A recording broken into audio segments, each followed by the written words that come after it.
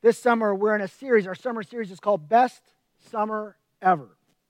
Doesn't really feel like the best summer ever. Actually, it's been kind of rough.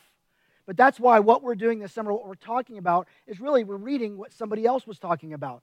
Paul wrote this letter to the Philippians, and we're reading their mail. And Paul wrote this letter while he was under quarantine, while he was under house arrest, while he was in really bad circumstances. Yet, in his letter to the Philippians, he talked about having and how to experience joy and peace and contentment no matter what. How in the world did he survive those circumstances? How in the world did his faith thrive? And how can we learn the same thing? Well, last week in Philippians 2, we talked about what Paul told them about doing nothing out of selfish ambition or vain conceit, but in humility, valuing others. It's all about others. And his key was looking to the interest of others. His motivation, his mindset for that was the mindset of Christ. Have the same mindset as Christ Jesus.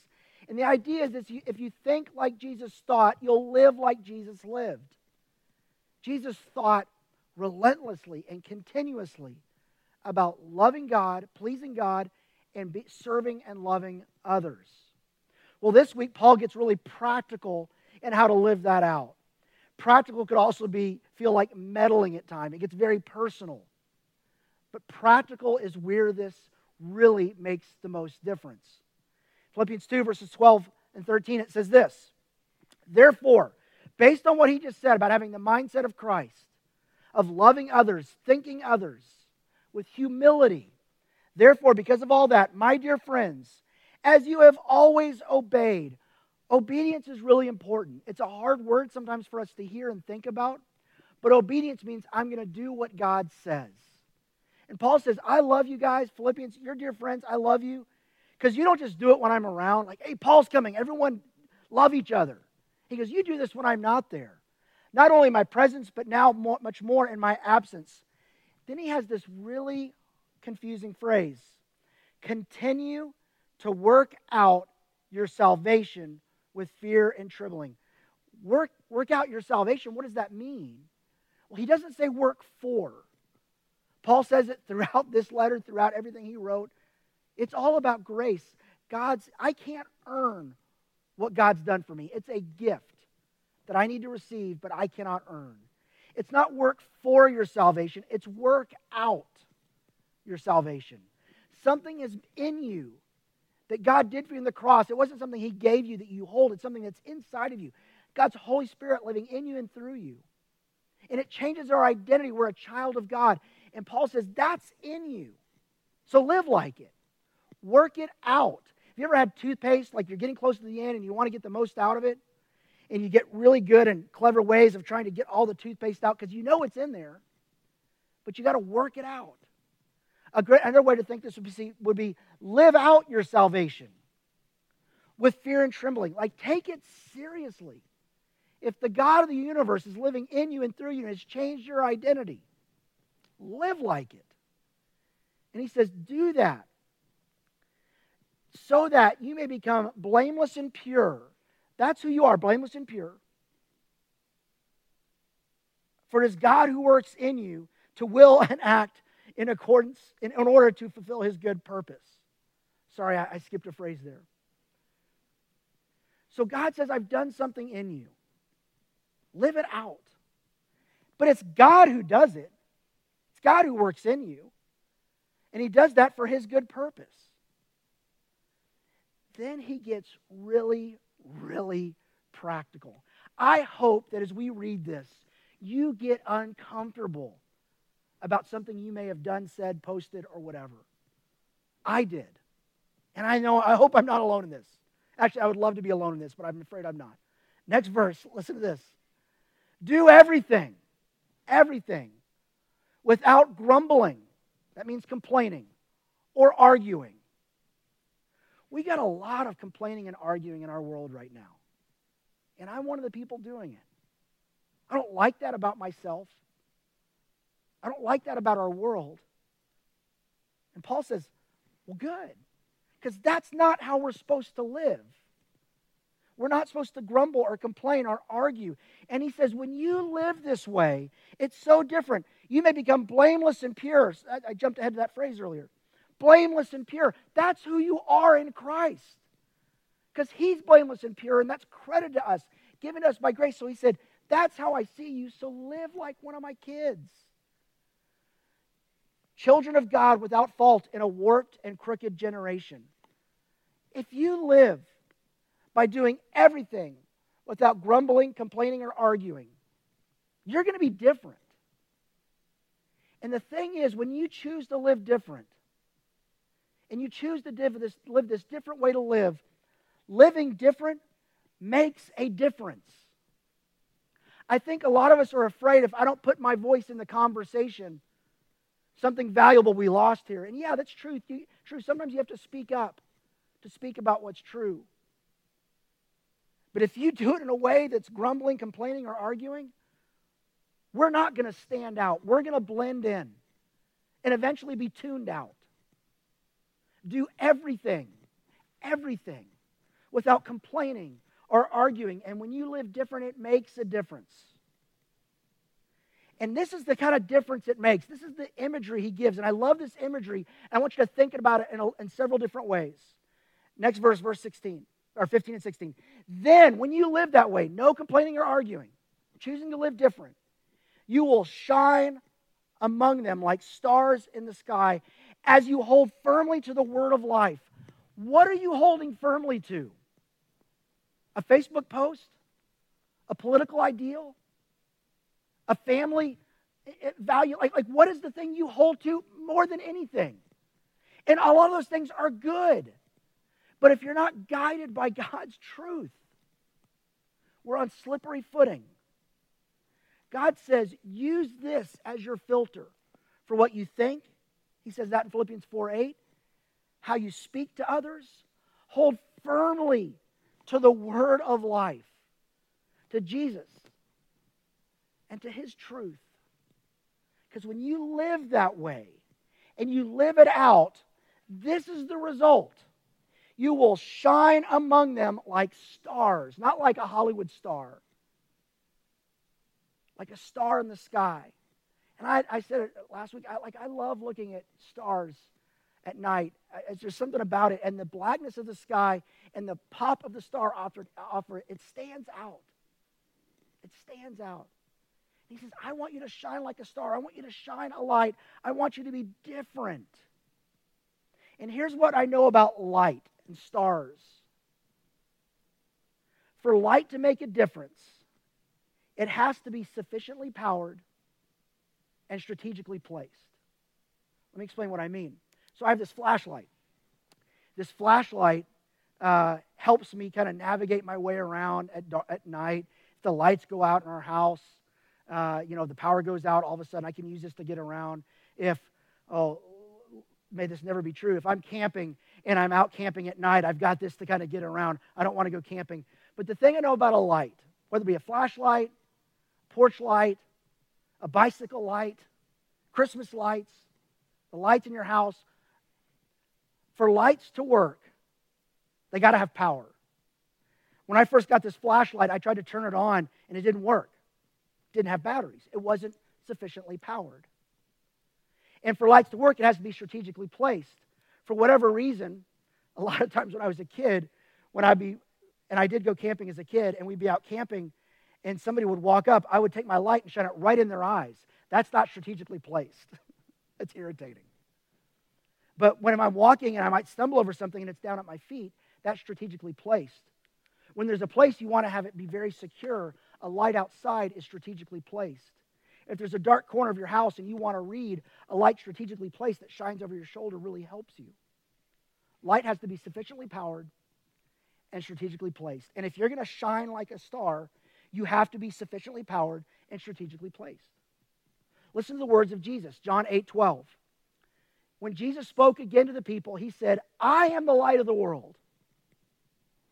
And catch this, it's a big promise. Whoever follows me will never walk in darkness, but they will have the light of life. Listen, sufficiently powered. Jesus was empowered sufficiently because he was God with us. And strategically placed, he stepped into human skin. He stepped into human history. He stepped into the world. And he stepped onto a cross, strategically placed as a person on a cross. And that makes all the difference. Jesus was sufficiently powered and strategically placed. And then there's this promise that if I follow him, if you follow him, we have the light of life. So Matthew 5, 14 and 16, Jesus tells us, he goes, I'm the light of the world. Here he says, you're the light of the world. You're the light of the world. And you need to be sufficiently powered, and you need to be strategically placed. In the same way, let your light shine before others, that they may see your good deeds, see what you do, see what you say, see how you treat people, see how you love people, see how you're others focused, see how you seek to love God and love people above all else. They will see your good deeds, and that will draw attention, glorify your Father in heaven. You are sufficiently powered because if you're following Jesus, he's not just somewhere down the path and you're following him. Christ is in you. Paul said that's his hope. It's Christ in us. God living his life in you and through you. You're sufficiently powered. You have everything you need to follow Jesus and live out as a light. You're strategically placed. God has you where you are for a reason. And right now, people need to see people who are others focused, who love God and love people well. For light to make a difference, it has to be sufficiently powered and strategically placed. Are you relying on the power of Jesus, the life of Jesus, your identity as a child of God, to be the thing that allows you to serve as a light, to shine as a bright star in a dark sky? Jesus is the power to let his light shine in you and through you. Work it out. Live that out. Live like it's true. And then you've been strategically placed to shed light on who God is. And honestly, what our world needs right now aren't solutions and answers. Those would be nice. What our world needs is Jesus. Can people see Christ in you? Sometimes it means we have to get out of the way. Where right now are you placed where God wants you to be a light? Think about that. Is it your family? Work? Online? Is what you're doing shedding a light on who God is? That people can see him clearer? Are you strategically placed? Where might be God trying to lead you in a new place where he wants your light to shine, to help you step out of your comfort zone, step into a new place where he wants to shine light? Because the truth is, if you want to live as a light of the world, Jesus said, you're the light of the world. If you want to live that way, if you want to live as a light of the world, you need to live like the light of the world and as if the light of the world is in you. Take on that identity. Jesus said, you are the light of the world. Live like it. And live like it's true when he says, Christ is in you. You are in Christ. You are sufficiently powered and strategically placed. Well, let's look back at this verse in Philippians. Painfully practical. You're going to know with every word, with every interaction, with every post, if you use this filter, if you're doing this or not. Do everything, nothing's excluded, without grumbling, means complaining or arguing. It's very practical. Do everything that way. And then he says this line about children of God without fault in a warped and crooked generation.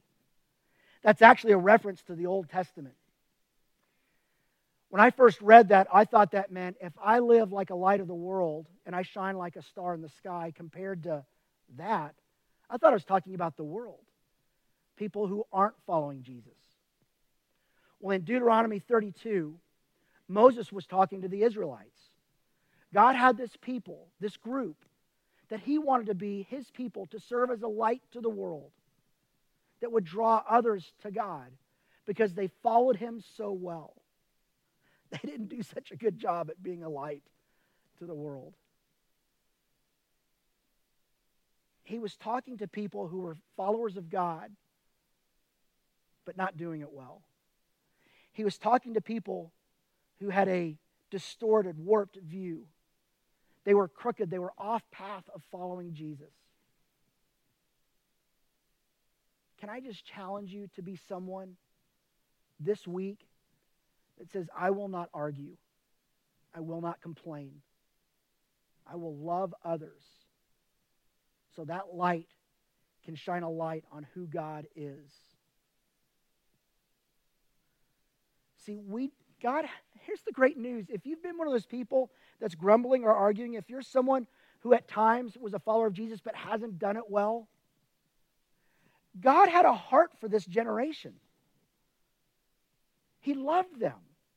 They kept messing up, and he kept bringing them back, and they kept messing up, and he kept bringing them back. That gives me hope, because at times I get it wrong, and God has a heart for people who stumble and fall. Because the light of the world, the God of the universe, strategically placed himself on earth, on a cross, to die a painful and personal death for you, to pay the penalty of your sin.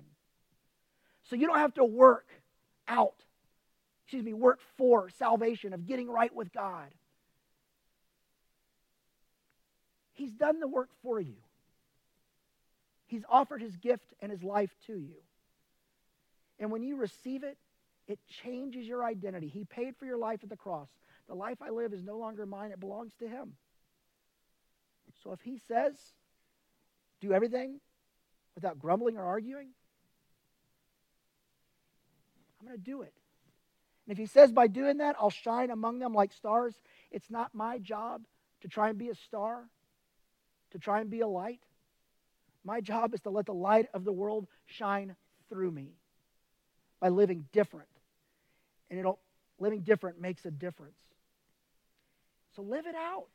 If you're a follower of Jesus, live that out. Let him be the leader of what you say, what you do, what you post, how you behave, all of it. It's all his. And I want to give you a very practical assignment. This week, when it gets dark, I want you to go outside sometime. It could be tonight if the clouds aren't there. Do it on a night when you can see the stars. Actually, I have an app on my phone that tells me when conditions are good to look at the stars. But you can just look at the weather, and if there's not clouds outside, go outside and get away from light. Like if you have porch lights or street lights, try and turn them off as much as you can or get away from them. And go outside and bring a flashlight and a Bible, or bring an app on a phone that allows you to read the Bible. And turn off the lights for a minute. And let it get dark. And as you do that, just kind of look at the stars. The light popping off the darkness. Sit there for a minute, look at it, and then open your Bible or pull up on your device to Philippians 2. Turn on that light and read that passage. Do everything without grumbling or arguing, so you may be blameless and pure, children of God without fault in a warped and crooked generation. Then you will shine among them like stars in the sky as you hold firmly to the word of life. This week, just go outside and then look at the stars, read that passage, and then turn off the lights and just look at the stars and think again. And if you're with others, maybe as a family, talk about that. What does it look like to do everything without complaining or arguing? What does it mean that he wants to shine like the stars? And just have a conversation about that. Read and reflect on this passage. As a matter of fact, I don't know if you know this, but every week we write sermon questions for discussion or reflection for every week. Sometimes small groups use them when they're meeting, but you could use that for personal reflection or discussion on this passage. But tonight, or the first night it's dark, where you can see the skies, go outside, look at the stars. And Paul said, when I see the darkness of the sky, but a star popping off of it, that's what I want for you. To shed light on God in a very dark time in our world. And as you speak, as you post, as you talk to people, as you talk about people, do it with everything without grumbling or arguing. And when you live different, it will make a difference. Let's pray. God, help us to shine like stars. We can only do that if we're sufficiently powered, and we need you to live your life in us and through us. And we trust you wherever you've placed us, that you've placed us strategically to make a difference. Help us to live that out and live like it's true, that the light of the world is in us and wants to shine through us. Amen. Hey, next week, we're going to be online only. And I know a lot of you are disappointed because you'd like to meet in person. Well, so would we. We're going to be online only next week, and we're going week by week, and we're really thinking and praying about it. But here's why we're online only next week, and it'll be just like this week at 9:30 a.m. and 8:30 p.m. And here's why we did that. We actually sent out a survey. If you haven't done it, you can still find it on the Live Oak website or app under signups and events. We've listened to you. We've made calls. Some of our friends who work in the hospital system as administrators, doctors, nurses, people in education, we're trying to listen. But one of the things we listened to the most was what you said on the survey.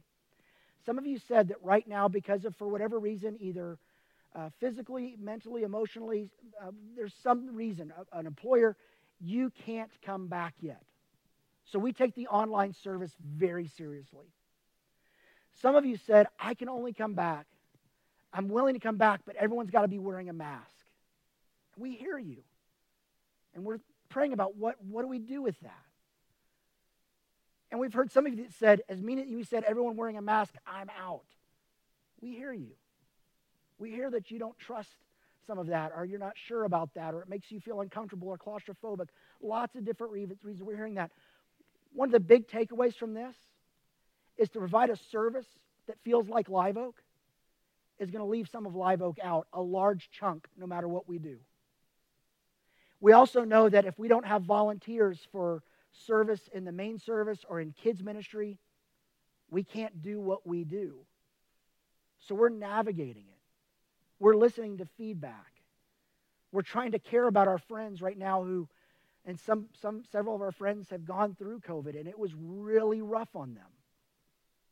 Some of our people are unsure about the future. Some people are very firm in their beliefs. We're trying to listen to everybody and lead Live Oak well, but the number one voice we listen to is we're listening prayerfully to how God wants to lead us through this. So next week we're going to be online at 9:30 a.m. and 8:30 p.m. And if you attend the 8:30 p.m. again, there's some opportunities there. You can put kids down, or it's a little bit different vibe. We're encouraging some watch parties to get some people together to watch it together. Now, what we would ask you to do is pay attention to the guidelines that exist for safety reasons, because we don't want a Live Oak gathering of any kind to be the reason that somebody gets compromised. But these online gatherings, these watch parties, can happen online or in person.